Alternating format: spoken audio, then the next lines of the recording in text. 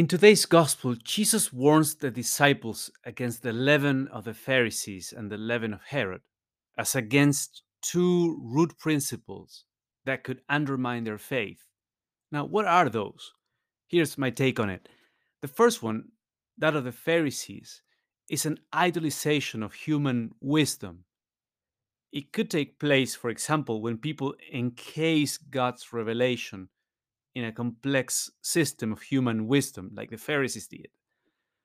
Following the same root principle, other thinkers would say things like, it's not really that God has done this miracle or spoken, it's just a natural phenomenon, but we attribute a religious significance to it.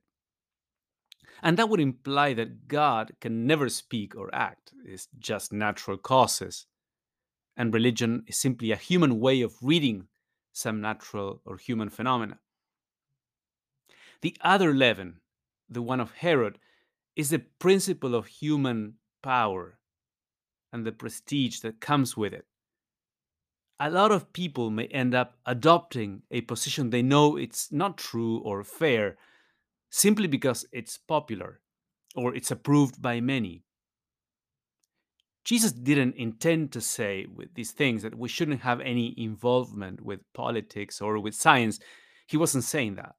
What he was saying here was, don't give human wisdom or human power the allegiance that you need to keep for God alone.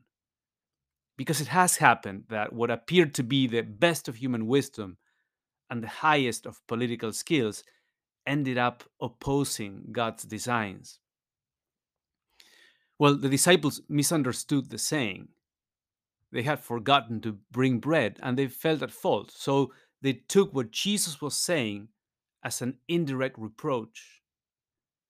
So Jesus told them he meant something quite different, and he appeared to be somewhat surprised and annoyed at their reaction. And then he responded to their concern. He said, look at these miracles that happened, and you'll realize that I won't lose sleep over how much bread you brought.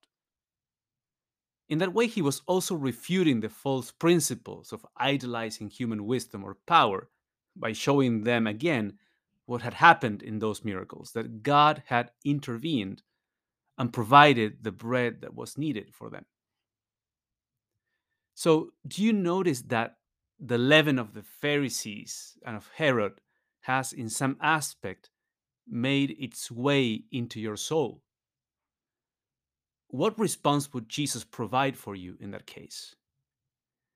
Could it happen that over focusing on something you feel at fault about could make you miss other important lessons that Jesus wants to convey to you?